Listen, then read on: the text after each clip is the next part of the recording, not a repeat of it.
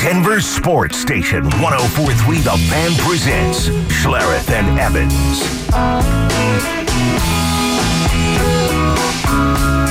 Troy Renck of Denver7 joins us, presented by ROX, Rocks Heating and Air. Good morning, Troy. Morning, guys. How are you? Doing great, Troy, but let me just tell you right now, don't even start with us because this is not our hump. I'm just going to let you know right now, it's not my hump.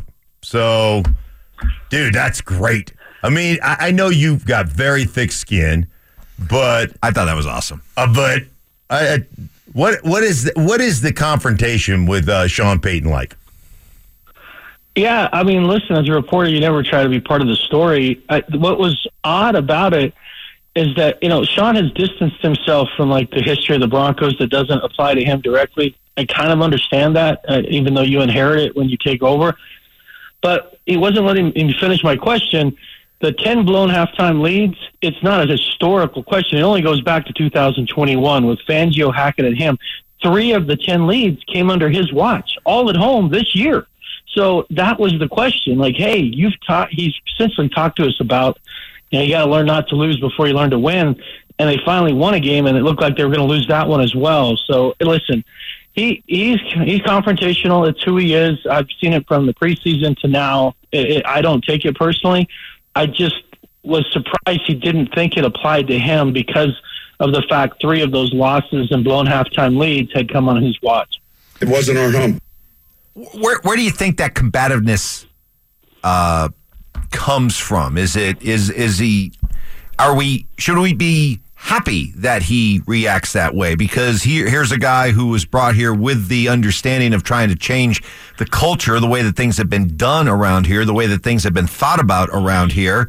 So do you want a guy that's out there and loud and brash and combative saying, I don't care what happened here before? Well, in some ways, yes. It's his personality. I mean, it's not like he stepped out of character in that response.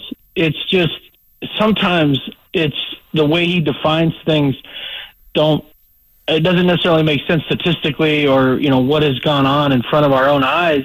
He sees it in his own way. He wants to address it in his own way.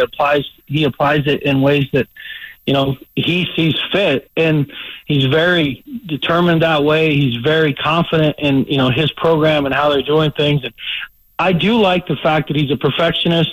He's not satisfied. They win a game and, he knows it was an ugly win. So those things are characteristics of people who, do great things or good things. But as the head coach, sometimes you have to understand, at least when you're dealing with the media, he didn't have to understand it. I'm just saying when you're dealing with the media, these questions apply to the franchise, they apply to the team, and a lot of these players had gone through this. Again, that wasn't like the streak dated back to 1970. It went to 2021. There were still a number of players on this roster who've been part of these blown halftime leads. But listen, Sean, I've said this from the beginning. Sean Payton's not for everyone. He's tough to work with. He's tough to cover at times. I don't take it personally at all. His job is to change this culture and to get this thing back on the tracks, and he's going to do it his way. I respect that. It's just there's times when he does it his way, it's different than when most of us are used to. Even Coach Shanahan I covered. He can be combative at times, but not typically like that. But listen, it's his style, and we'll see if it all plays out and works out for him. The Broncos obviously denying that they are actively trying to trade people, but the phones are open. What's your sense in covering this team of what's going to transpire during the trade deadline? Will we see guys moved, or is this just one of those things where there's not enough value out there for the players that we have?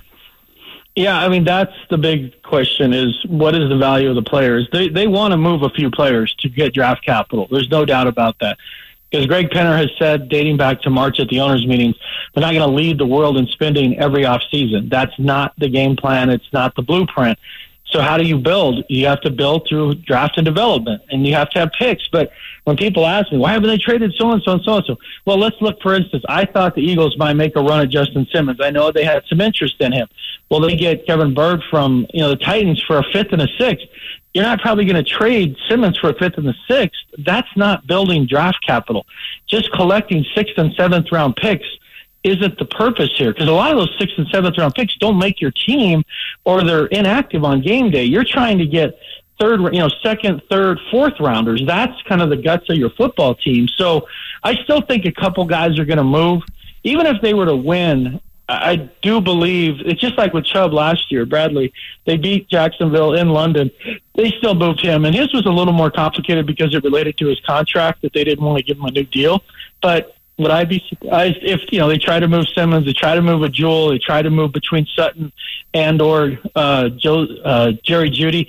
It just feels like two players are going to move. But, Mark, you're right. They have to have the value. They're not going to just give them away. That doesn't make a lot of sense when the entire purpose of this is to collect draft capital to hit the reset button. So you're trying to get the best deal. And Pat Surtain won't be one. If you're going to entertain that and they're not, and you listen on everybody, but that's an off-season move for me where all the teams are involved. Right now at the deadline, it's pretty much buyers or teams that are trying to contend and get to the playoffs or win a Super Bowl. So you don't want to narrow a market on a great player, and they're not entertaining moving him right now. But it does come down to value. And deadline spur action, that's Tuesday at 2.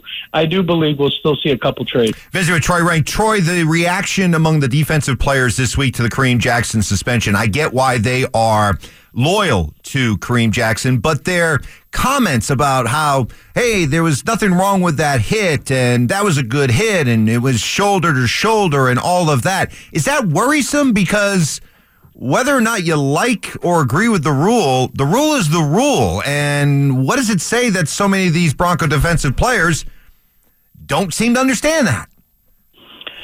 Yeah, seen in a vacuum, the latest hit is easily the most defensible, the one that players can defend. If you just saw this one against Musgrave in a vacuum, that's one where you could argue and say, really, is that when you're going to eject a guy for? It's in the head or neck area, but he led with the shoulder. That one, that's definitely the one that's upset them. The one against Washington where he launched himself, I mean, there's no question about that one. The Raider one, I mean, it's a little bad luck where the guy goes down, but the guy ends up in concussion protocol. You understand because he hit his head. That's kind of it's not confusion. When I talked to 4 or 5 players yesterday about this, it really comes down to a bigger issue of clarity on what is the rule, how are they supposed to change, and some of it's just frustration over years with it. They watch games, they see similar hits, and nothing happens. And now with Kareem, it seems like every time he does something, he's penalized and or ejected. So it just feels like that in Kareem's case, to them personally in the locker room, that he's being targeted now from his own targeting. So and you have to understand, they love Kareem. He's their captain. He's been a captain now for 2 years. He's been in the league 14 years. He has, he might be the most respected guy in that locker room. I mean, I don't know that. That's just my opinion, but that's part of it. If it's player X that they don't know and it just come off the practice squad, when we have seen these vehement defenses of it, I seriously doubt that. It's because it's Kareem. It's because of who he is to that locker room. And they feel like, again, there's a lack of clarity. But, it's just sometimes again, I'm never going to tell someone not to defend their friend and their teammate, but sometimes it's a tough look for a team that's losing, and it just feels like it's like the refs are against us and all that. That's tough, because once you start going down that path, it makes it easy to avoid progress, because it just feels like the avalanche is always coming down on you. But you have to understand it does relate specifically to the context of who Kareem Jackson is to those teammates and then to that locker room. All right, Troy, man, we appreciate you, buddy. We'll talk to you later. And good stuff on the reporting. Just keep going. Yeah, you got it, my man. See you. Gee, thanks, Dad. Troy Renck, presented by ROX Rocks Heating and Air.